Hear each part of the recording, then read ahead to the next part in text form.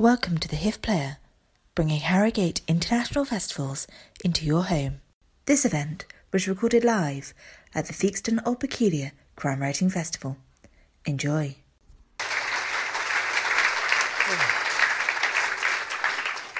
Always feels like a really long walk, that. You're always thinking, will the applause last? Right. Thank you all for coming out so early in the morning. This feels like the middle of the night to me and Sarah. And I feel like I'm in the interrogation room because those cleats are right in my eyes, and yet here I am smiling, refusing to reveal anything that would incriminate me. Believe me, by the end of this, you'll tell us where the gold is buried. Well, it's an absolute delight for me to be here today with Sarah Paretsky. If I can get the top off the water, that'd be even better. You do it. Yeah, this is typical in the United Kingdom. When they need a really hard job of work done, they bring in the Poles. So true. Thank you. So, thank you, Mom. Back in the 1980s, I wanted to be a crime writer. And I didn't know how to do it because in Britain there were only village mysteries and police procedurals. And I grew up in a Scottish mining community where we had no retired colonels of the Indian Army. And the few police officers I'd encountered as a journalist had not filled me with a burning desire to spend enough time in their company to learn how to do their job. So I was kind of stymied. And then a friend of mine sent me a copy of a book that had just come out in America. And that book was Indemnity Only. Now, this is not about me. This is about the significance of Sarah Paretsky and the effect of Sarah Paretsky on our world, the world of crime writing. I read this book, and here was this strong female character who had a smart mouth, a sense of humour, but most of all, a passion for justice, both legal justice and social justice.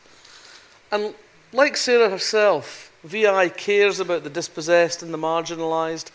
She believes in using what power she has in support of those who are powerless, using her voice for those who can't speak up for themselves. And she never knows, just like Sarah, when it's time to lie down and give up. V.I. Warshawski, 1982. Without her, there could be no Lisbeth Salander, no Jane Tennyson, no Sarah Lund. There was a group of women writers who came along around that time and created that new wave of female private eyes. Sue Grafton, Barbara Wilson, Marcia Muller. But none of them captured our imagination like V.I. Warshawski. None of them has had the legs of V.I. Warshawski, both literally and metaphorically. She's hard to resist, even when her stubbornness tips over into rashness. Because at the root of everything V.I. does, there's a fundamental decency that finds an echo in all of us. She is the crusader we'd all like to be, with or without a cape. The power of V.I. has been reflected in the accolades that have been piled on Sarah over the years. She's got the Crime Writers Association Cartier Diamond Dagger. She's a Grand Master of the Mystery Writers of America. She's got an Anthony Award and a Lifetime Achievement Award. She's got Gold and Silver Dagger. She's the founding mother of Sisters in Crime, which led to her being Ms. Magazine's Woman of the Year. We're really, really lucky to have her here with us this morning. Sarah Paretsky is extraordinary. She changed the face of crime writing. Please put your hands together for Sarah one more time. Thank you. It's very kind. Val, thank you all. It's too generous. So what was the journey? What was the journey that took you to crime fiction? I always was a reader of crime fiction. Everyone in my family was. We were a large family with one bathroom, and that was where you went to be private to read, and people were pounding on the outside door, but there you'd be with Dorothy Salisbury Davis or Dorothy Hughes, and, go away. And as I grew older, exactly as Val was saying, the way that crime fiction both treated social strata and also treated women began to really annoy me. And I think I write best, most passionately when I'm feeling passionate about something. I'm not sure I ever would have actually written a novel. I wrote very privately. I grew up in a time and place where there was no expectation for me or girls to operate outside a domestic sphere. And so I was sort of sleepwalking, stumbling my way to a voice both in the public world and in the writing world.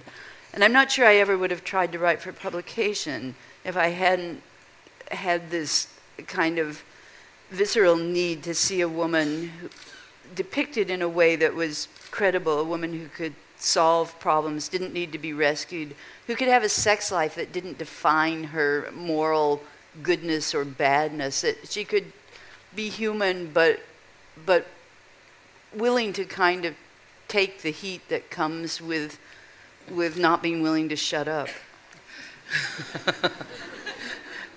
And that probably goes for both of us here this morning. You're going to have trouble at the end of this session probably getting us off the stage.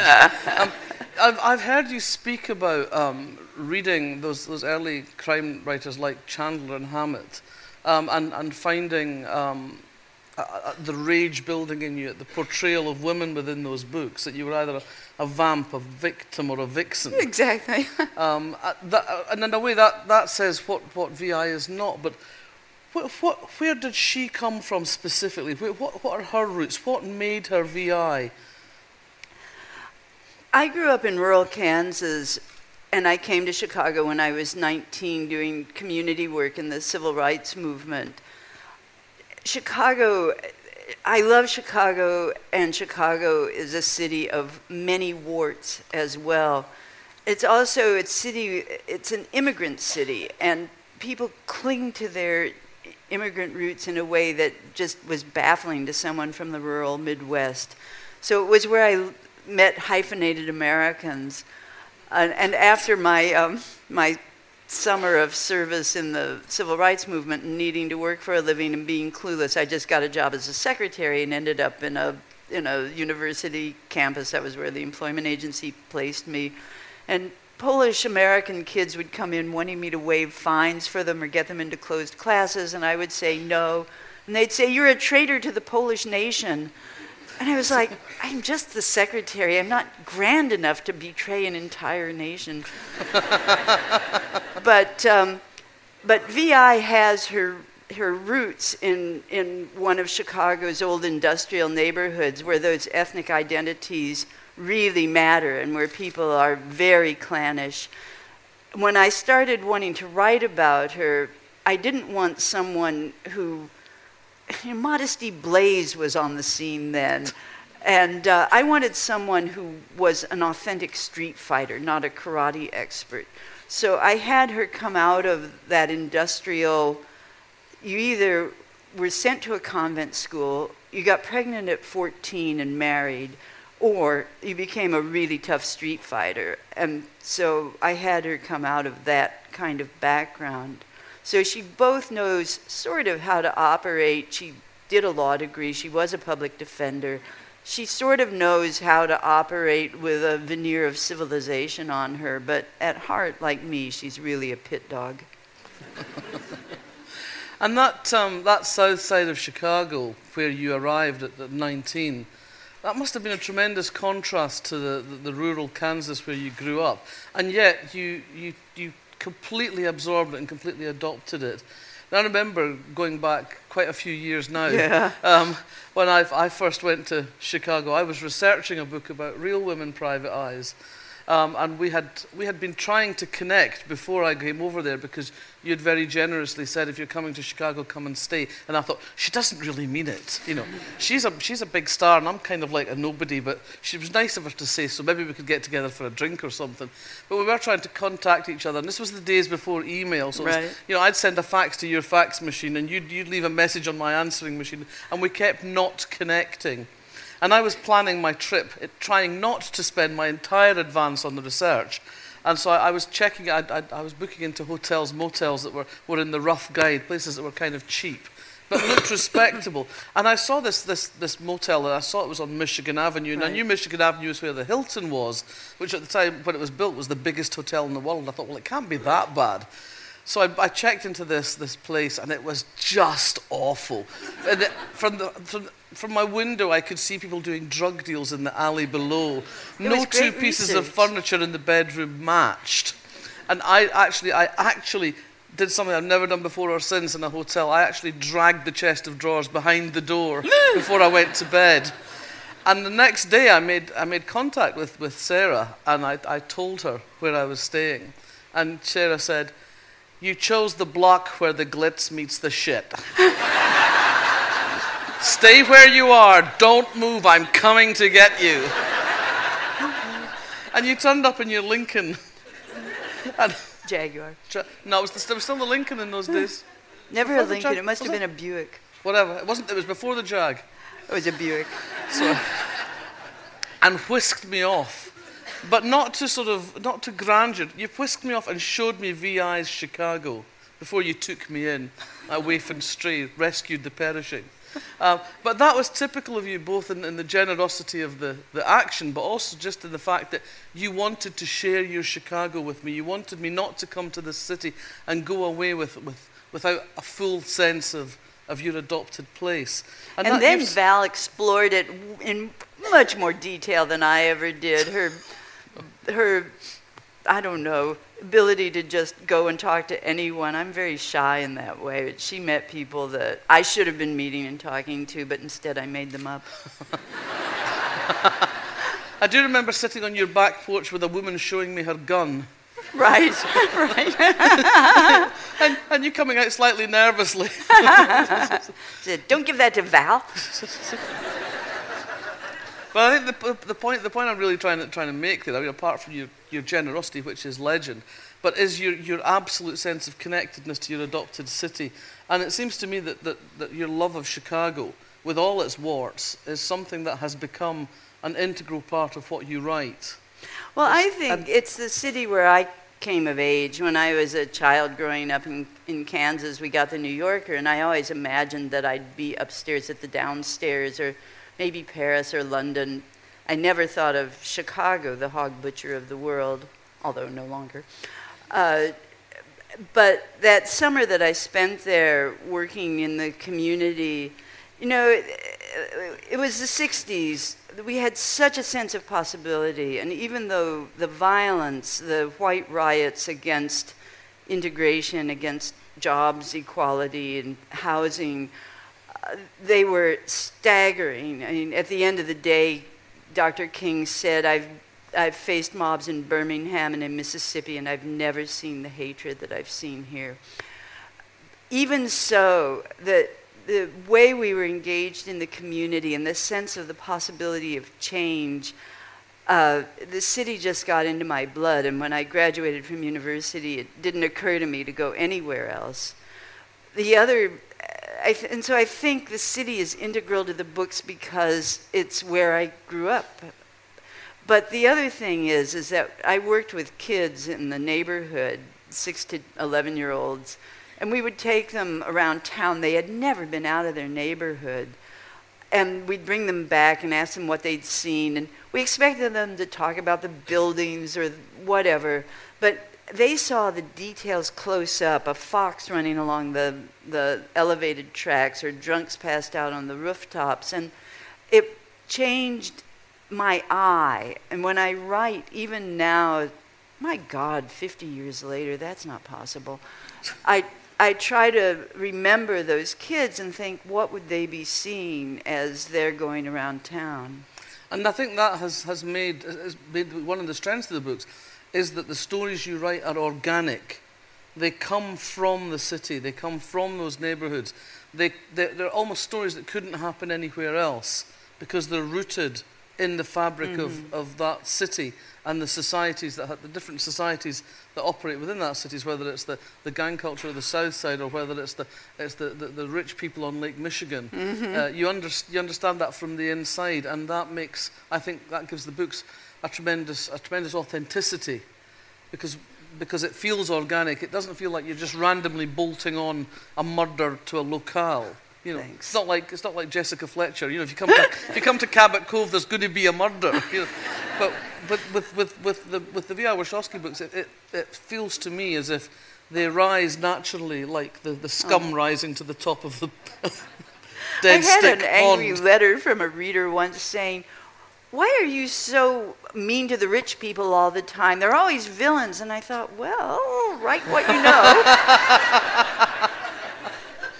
And I suppose the physicality of the city, the physical quality you bring to the descriptions of the city, also is balanced by the physicality of V.I. Warshawski herself. I mean, there's nothing sort of ethereal about her. We have a very strong sense of what she's like and who she is. And it seems to me, I don't know how strongly you felt this when you were creating this, you gave her dead parents, which is useful in many respects because of what they can stand for in her life. You know, her father, the only cop of integrity on the south side. You know, her mother, the tragic Italian singer who dies so young. And in a way, you've given her these symbols in her past, but that also gives her a kind of freedom.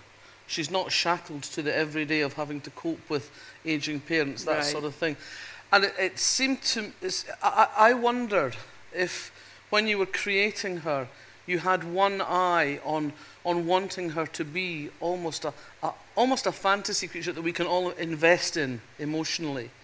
Now I thought of this because when I was writing the Lindsay Gordon books, you know, first British lesbian detective, I was very conscious of writing a character that would be, because there were no others like her, that she would be someone that readers could either identify with, or they could imagine as their best friend, or they could imagine as something they could aspire to. I didn't want to put too much grounding on her in a sense, and I wondered if when you were creating V.I., you were thinking in terms of she had to speak to us all, she had to speak to every woman in a way. Well, I wish I could say that I had written as consciously and deliberately as you did, or as you're thinking about her.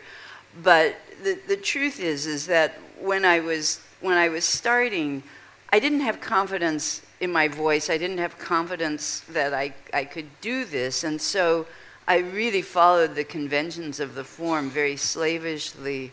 You know, on the one hand, you're absolutely right. Her parents are almost too good to be true. In a couple of the books, she's forced to see the moral choices that her father made that tarnish his image in her eyes.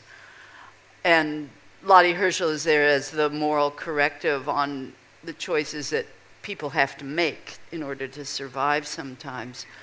But the old male noir detectives were loners, and I've sometimes regretted that I didn't have the confidence to give V.I. a living family that would... It's messier to have a living family. I'm not a loner by nature, and that image or that style didn't work for me emotionally, and so rapidly people started gathering around her as a kind of extended family and in relationship to her. I think that for me, what V.I. really is a voice. And I know that she is very physical in a way that I couldn't possibly be. I don't have the physical strength or stamina to do what she does. She's never in physical conflict, confrontation, unless she said something, and that's her real role, is to say what the people in positions of power do not want said. And that evokes a ferocious response. And so metaphorically, the response is physical, but in real life, it could easily be physical as well. I mean, we had a police torture ring in Chicago that operated for 19 years that was well known in the mayor's office and in the state's attorney's office and ran with impunity.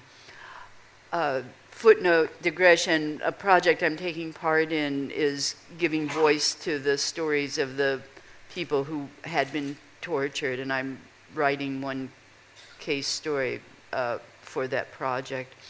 But there's a very physical reaction and a ruthless reaction. And so being willing to speak up in that kind of way is a very high-risk occupation. And that was what she was for me. More than anything else, she was going to speak in a way that I often felt too intimidated to speak. It was politics that brought you to Chicago in the first place. Right. And, you know, here we are, as you said, an unthinkable 50 years later. And it seems to me that the fierce fire burns in you as strongly as it ever did, which is quite unusual. And most of us mellow a bit as we get older. You know, those ardent convictions of our youth that get the edges rubbed off by... I don't think that's true of you. Don't say most of us. Say many of us. Many of us lose our fire. And those things that drove us in our youth become less important to us as our lives become cluttered with other things, you know, professional ambition, family, the necessity of the day-to-day. That overwhelms those ideals that we held so burning bright. And that hasn't happened with you. It seems to me that politics remains at the heart of your books. It's something that you care about. It's a politics of compassion as much as of ideology. It's about equality, it's about compassion, it's about helping people who haven't got the power, who haven't got the voices themselves. And it also seems to me, looking at the field of American fiction in general, crime fiction in particular, you are the only one who still speaks like this. Well, I don't know if that's true. I think it's not true, but I'm not coming up with other names. I'm too late at night, too early in the morning, and my frontal lobes, the passion is still there, but the frontal lobes are shrinking inexorably. But I think, it's early in the morning for passion, but America is a country of immigrants. Everyone came from somewhere else. The only people who didn't want to come were brought there in chains. And it just drives me wild. I would not be alive if my granny hadn't been able to flee a pogrom before the immigration quotas were put in place. The rest of her family were all murdered because they weren't able to leave Europe. And it just drives me wild that we want to pull up the drawbridge and shut that door and hide behind gated communities and forget the fact that we all came from somewhere else. And there was a little movie made about this down in Texas when the first big anti-Mexican immigration movement came along, and it was, here's your day without Mexicans in Texas. So... Yeah. But as I say, it seems to me, broad brushstroke generalizations are always difficult. But in general, British crime fiction does seem to have more concern with politics. It does now. And I remember what an eye-opener it was the first time I read Gillian Slovo, to see the police depicted the way a Chicago police department was, not the way a Dorothy Sayers police department was. And I used to have a fantasy about doing a parody of Peter Wimsey. I mean, I love Dorothy Sayers, don't get me wrong, but a parody of Peter Wimsey in Chicago. Going up to the police officer and saying, "Oh, Sergeant, I wonder if..." Bonk. Thanks. It would make for a much shorter novel. Which in some cases one would be grateful for. But, I think in some respects, because you have been so outspoken, it must have felt at times like you were swimming against the tide. Do you think it's made your career more difficult because you have been so adamant for what you believe in? I think I would be much more successful commercially if I'd pulled my punches. I hope I have never written a book. My sort of how not to do this is a Russian writer of the 1930s named Gribachev, or maybe Gribachev, who won the state prize for contributions to Soviet literature in 1935 for a book called Victory in the Collective Spring in the Victory Collective Farm. And the hero was Ivan, somebody who was on a tractor 24/7 bringing in the potato harvest. And I really hope I have never written Spring in the Victory Collective Farm. I think it's safe to say that's never happened, and I don't expect it to happen anytime soon. But a novel that I published a couple of years ago, Breakdown, was really triggered by the Daily Mail hacking scandal. And when I saw that they had actually gone into Gordon Brown's NHS records and were publicizing the treatment of his seriously, mortally ill child, my rage knew no bounds. And of course, at the same time, Fox News, 40%, 38% of Americans get their news, such as it is, from Fox. And Roger Ailes, head of News Corp, was George Bush's media advisor. And is there a conflict of interest there? No. And he actually bragged on television about planting false stories in key congressional races in order to get Republican candidates to win. So I wrote a book against that backdrop, and then Obama had just been elected, and the crudest kinds of slogans were being shown about him on Fox News. And so I used all of those as part of the campaign against an African-American Senate candidate. Well, that book had a serious negative effect on my commercial career. And I look at it and think, had I known ahead of time that what impact that was going to have on me commercially, would I still have had the guts to write it? And I'm really glad that I didn't know in advance, because I would hate to think that I wouldn't have written it, but you never know when your feet are in the fire what you'll do. Yeah. I think we can safely say what you would have done. And that kind of brings me in a roundabout way to the work, the things you do that are not just about the writing. And one of the things that I think is a key part of, tells us a bit about Sarah Paretsky, maybe more than something different than what the books tell us, was the way you were key in forming Sisters in Crime.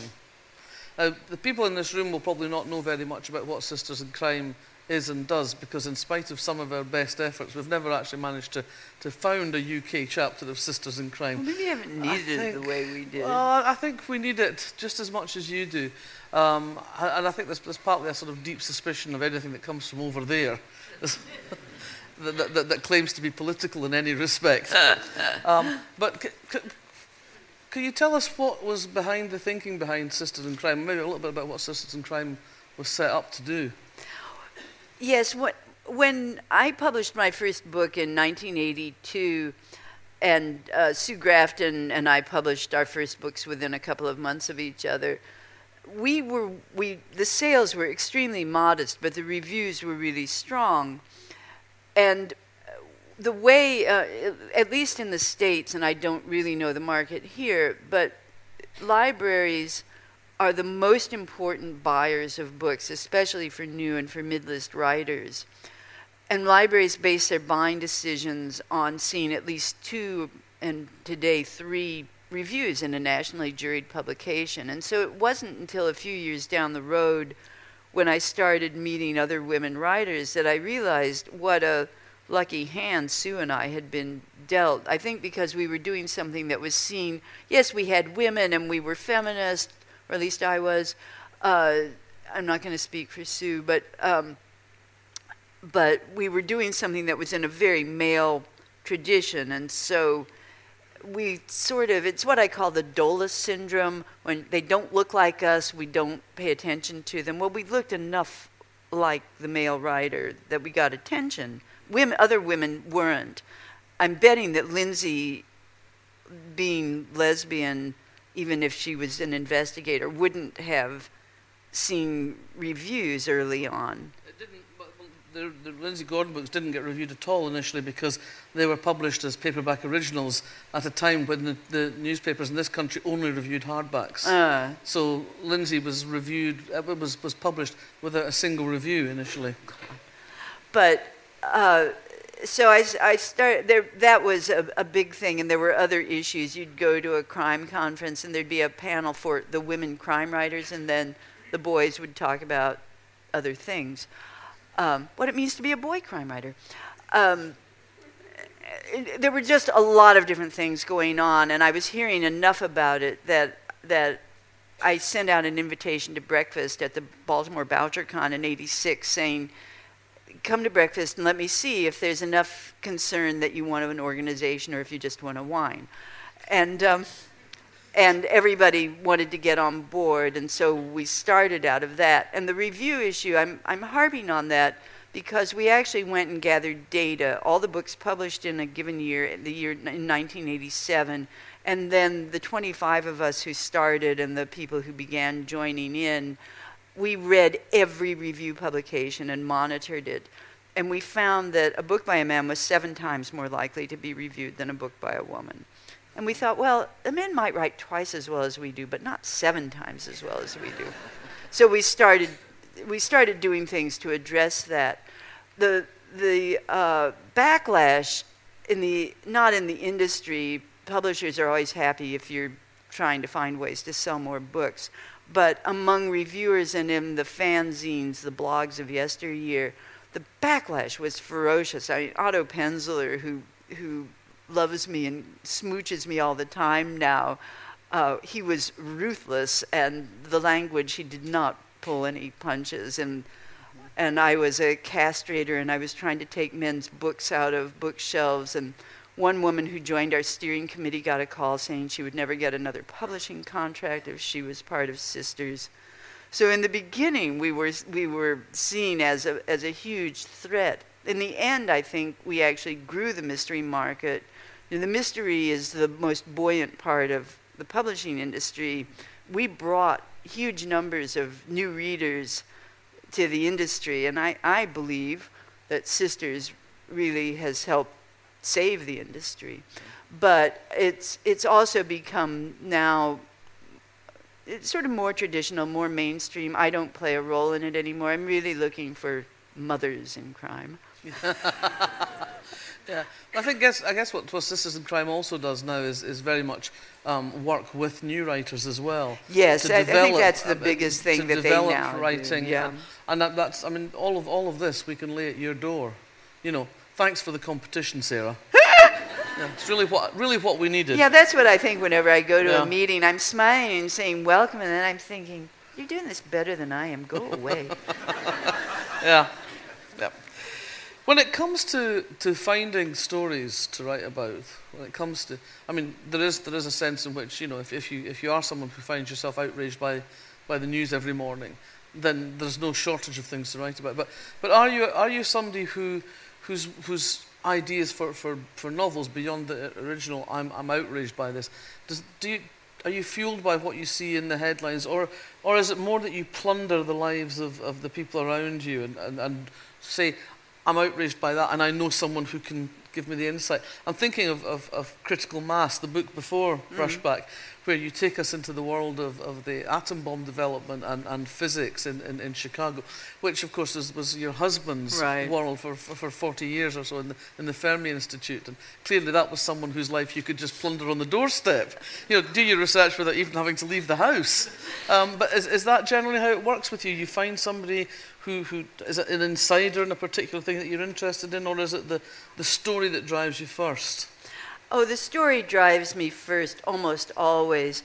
Brushback is a little bit of an exception. I started with a setting, the Wrigley Field where the Chicago Cubs baseball team pretends to play. It's an old and historic building, and it can't be torn down. Never mind, I'm not going to go there. We don't have enough time for that. But I met a guy who led tours into the bowels underneath, and he quit doing it before I could sign up. But he told me underneath it's really disgusting, and in particular, he was focused on a toilet that hadn't been flushed since 1927, he claimed. And I thought, what a place for a chase scene. And I've always been bitter with Harrison Ford in The Fugitive for getting into the laundry room at the Chicago Hilton, the biggest hotel in the world, until Dallas started building hotels.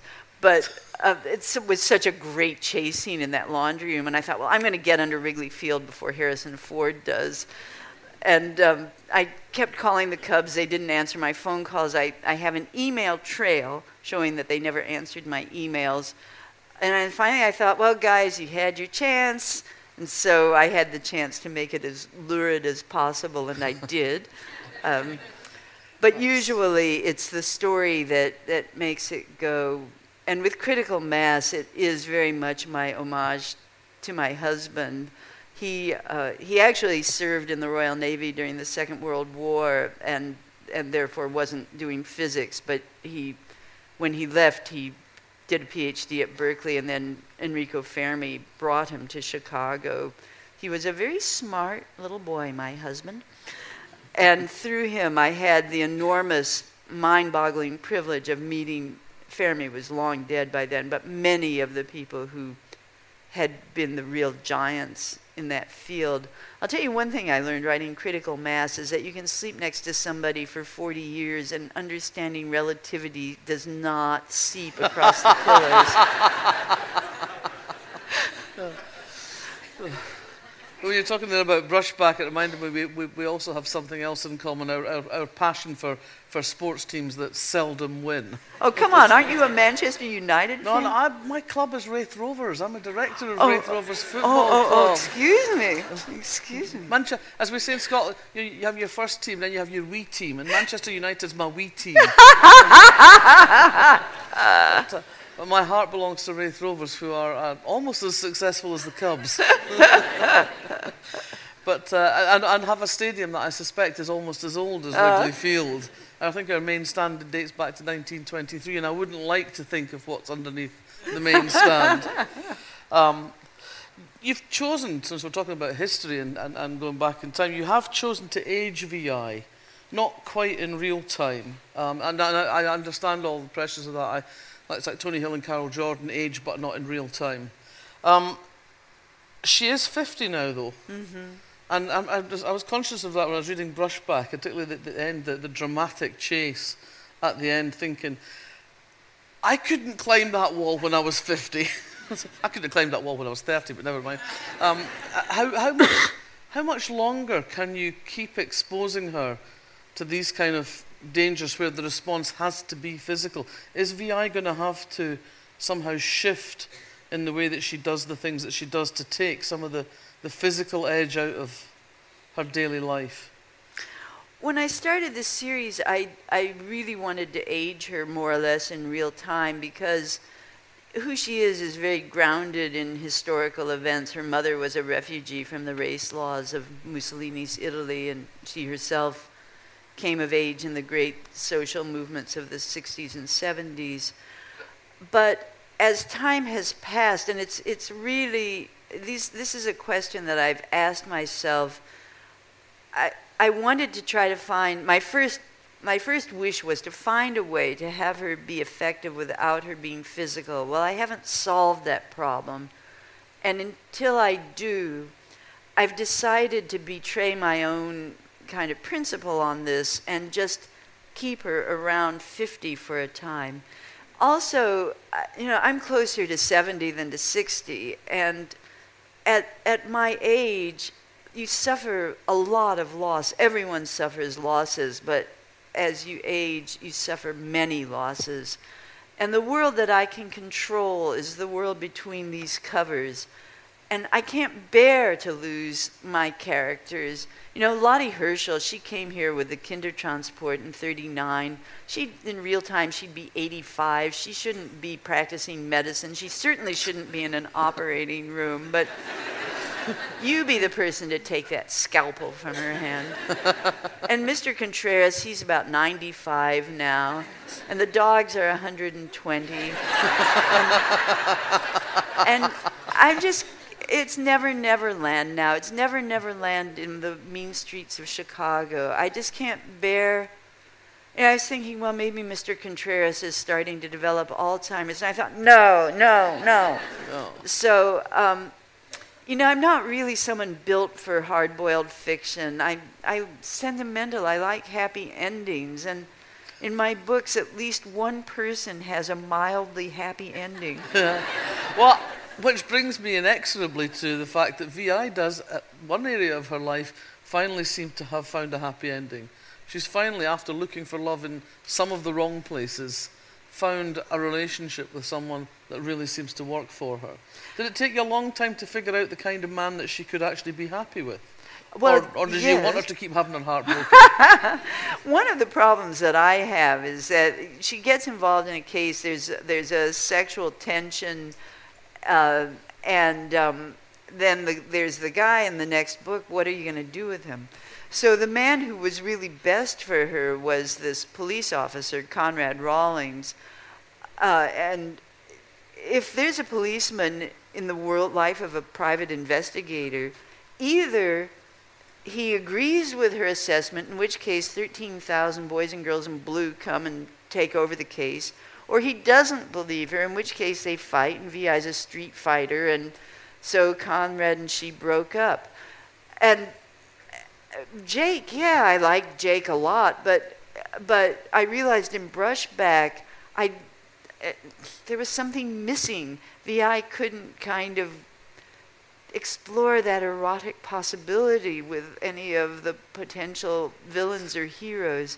So in the new book, of which I've written 16 pages, only 484 more to go, Jake is actually going to Basel on a fellowship. He's won an important fellowship, and VI's dropping him at the airport with his 2 basses, 6 boxes of music, and It's all going to go horribly wrong Yeah. again, isn't it? so I haven't Damn. decided whether there will be a reunion at the end or whether Jake is now toast. Oh, man. We all know which way that's going to go, don't we? So, tell me, in a practical way, what is your writing year like? Okay.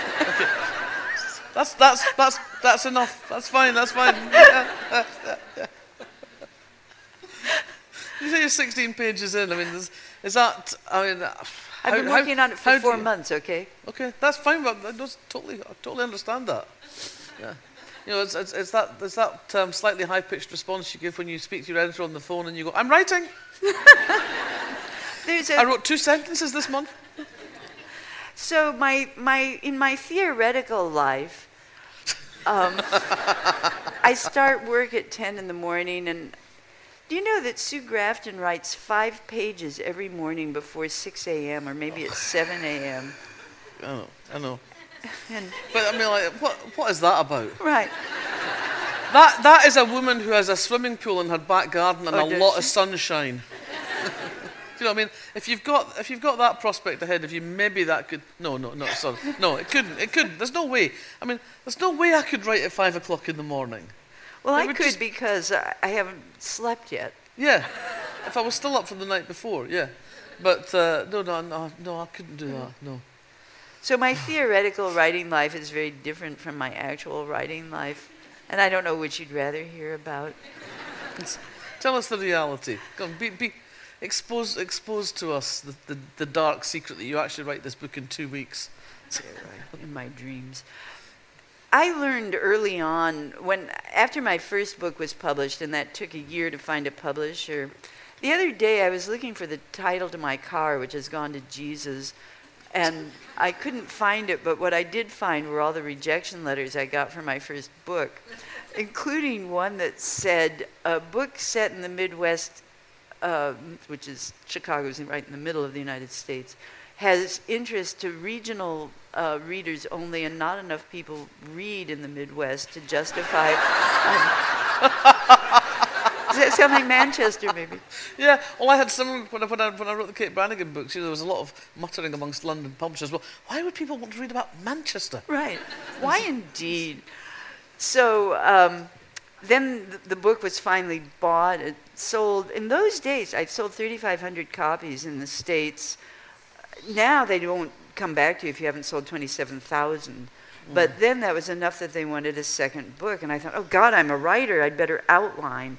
Well, I outlined myself into a corner I couldn't get out of.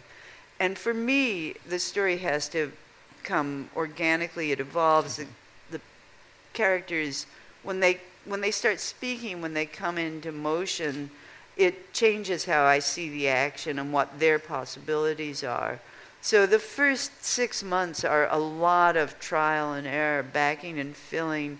I know in a big way, meta way, what I want to do, but the human story that gets me there, that's very slow to come to me. And thinking is my weakest skill.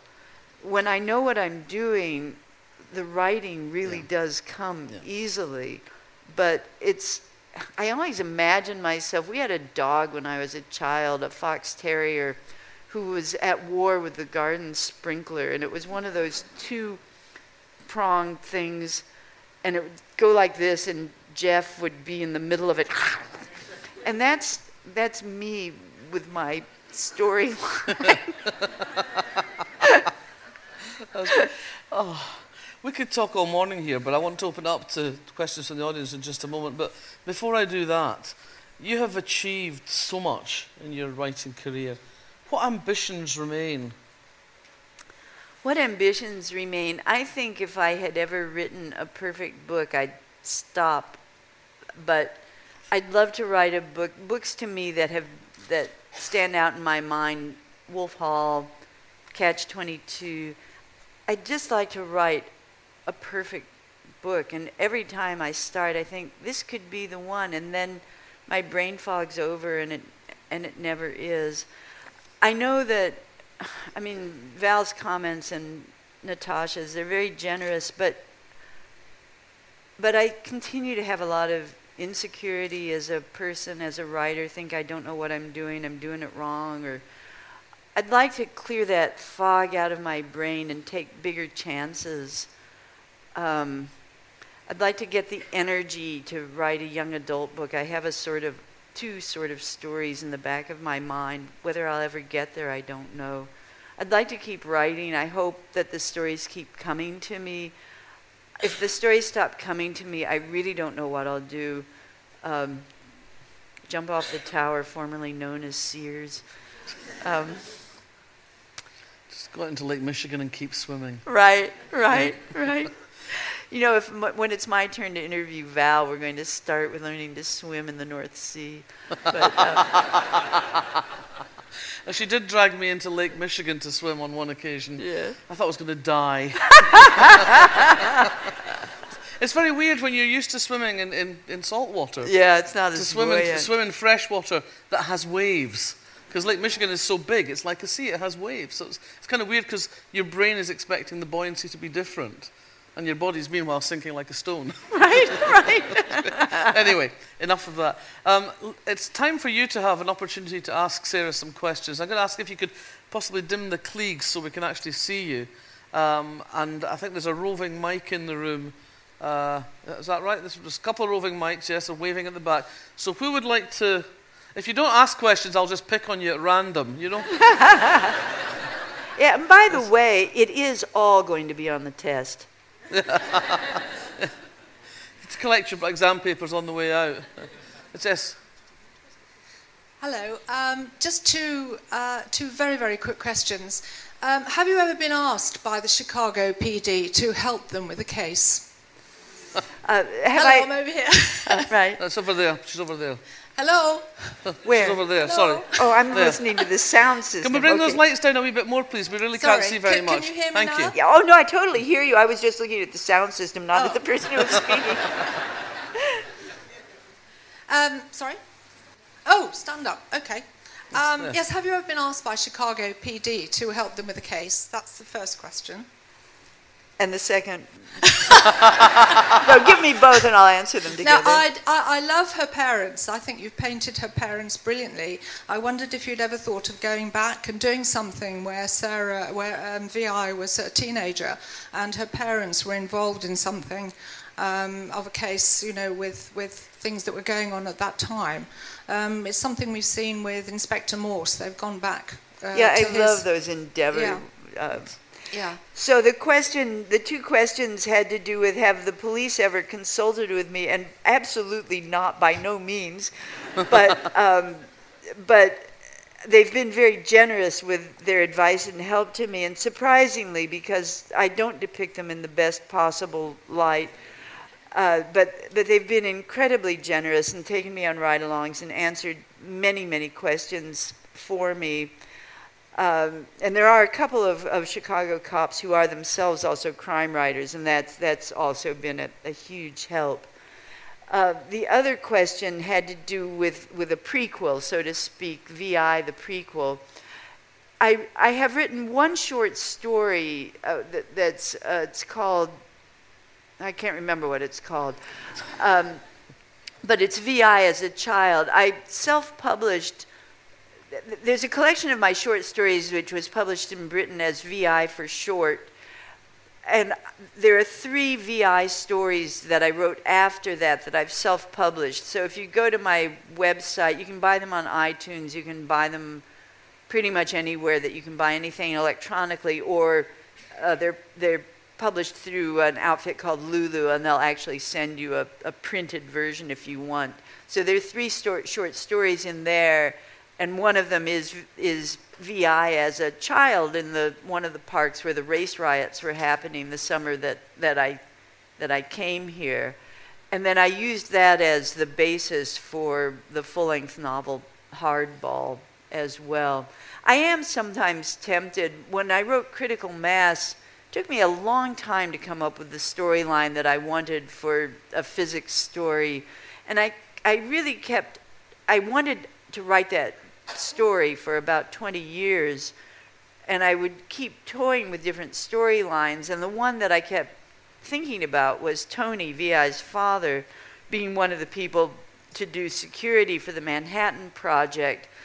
But it never came to life for me. I mean, I could see Gabriella homesick for Italy, speaking Italian with Enrico Fermi, and then I knew what Enrico Fermi was like and knew he wouldn't be bothered with her.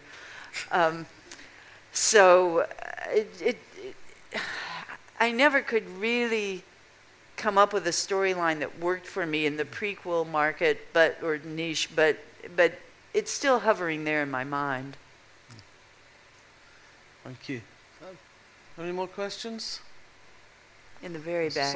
Someone here? Oh. And someone at the back. In your early novels, if VI wanted to do some research, you'd have to sit in a library all day. These days we have things like mobile phones and the internet and can find facts out really quickly. Do you think modern day technology has made crime fiction easier or harder to write? The question was, has modern day technology made crime fiction easier or harder to write? For me, it's been harder. For the very reason that the questioner was saying, you want your detective to be in motion, and in the days of the web, there's so much you can find out online.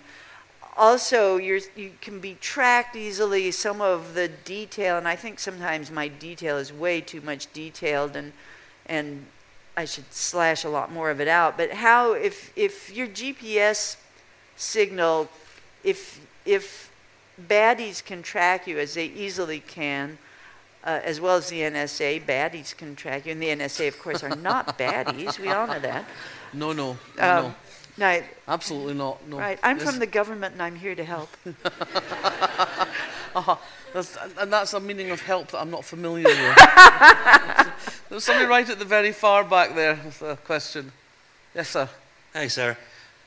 You write physicality very, very well. I just wondered if you'd ever punched anybody. Have I ever punched anybody? I stopped when I was 10, and I realized that my brothers were all going to get a lot bigger than me, and I started relying on psychological warfare. And I have to say that I was a pretty mean psychological street warrior. I'm somewhat embarrassed and ashamed when I think back on that. Now, of course, I'm nothing but good and pure and wholesome. I was... you strike people down with the power of your goodness and wholesomeness. Right, and they faint. They're kind of like fainting goats. But I was sitting in our car one day, my husband was out with the dog running some errand, and I was sitting in a no parking zone just waiting for them to come. And in front of me, maybe for political reasons I should not tell this anecdote, but I'm going to tell it anyway, and then you can all throw rocks and tomatoes at me. But there was a bumper sticker on the car in front of me that said, "Abortion is murder."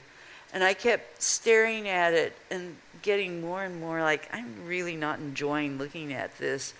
And there was a razor blade in the glove compartment so we could scrape the old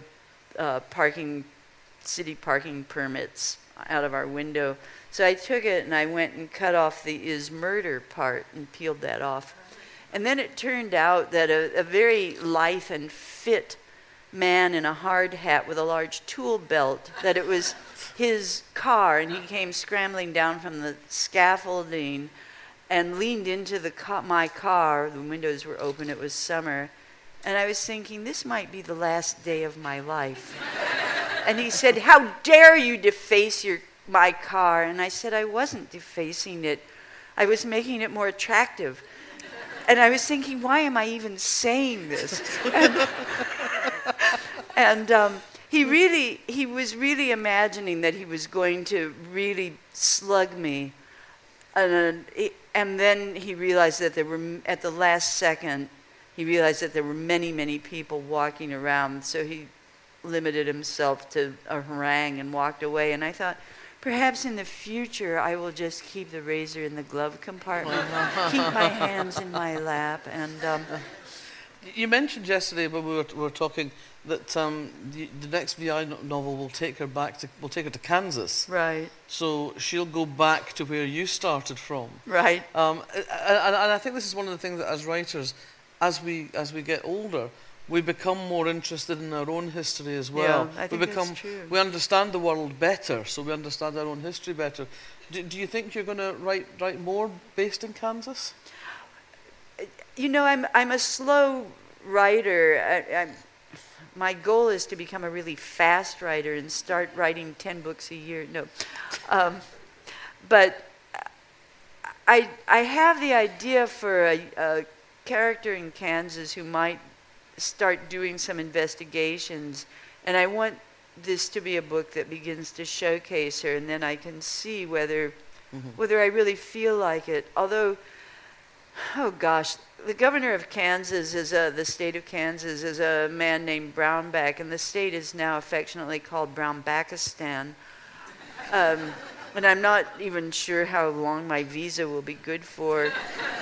And I'm not sure whether I can even bear to spend a lot of time there now. It's really depressing. On the same day, the governor eliminated all funding for family planning, all funding for the arts. The United States, if one of the 50 states puts up $100,000 for arts in the state, the federal government will give them $700,000. Whoa. The governor felt that arts could flourish without, thank you very much, but money coming from Washington would pollute the arts. And so he eliminated all funding for the arts in Kansas, which, it's rural. They're tiny towns whose only source of creative outlet is a tiny theater where local kids can act.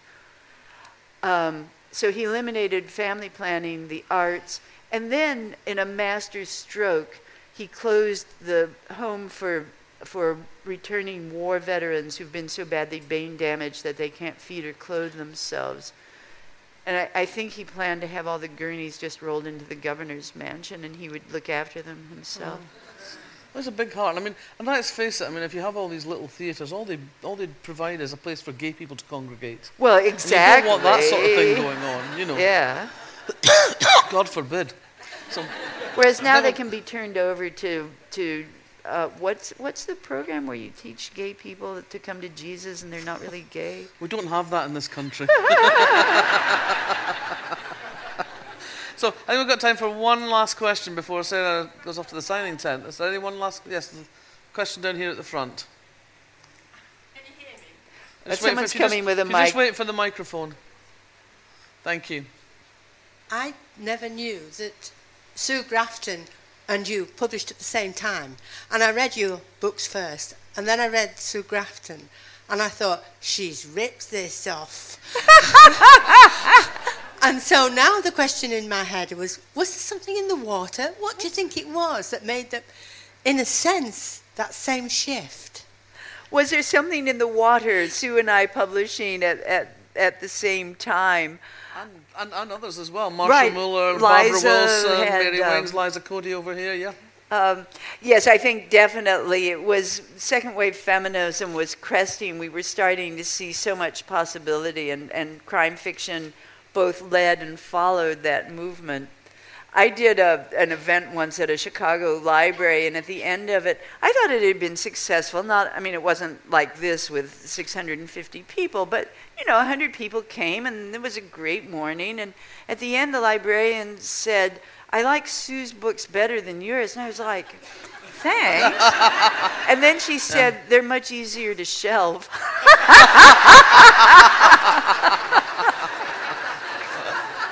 Yeah. And on that note, we're gonna go over now to the signing tent where Sarah and I will both be signing. It would be really helpful if you could just stay in your seats long enough for us to sprint down the central aisle.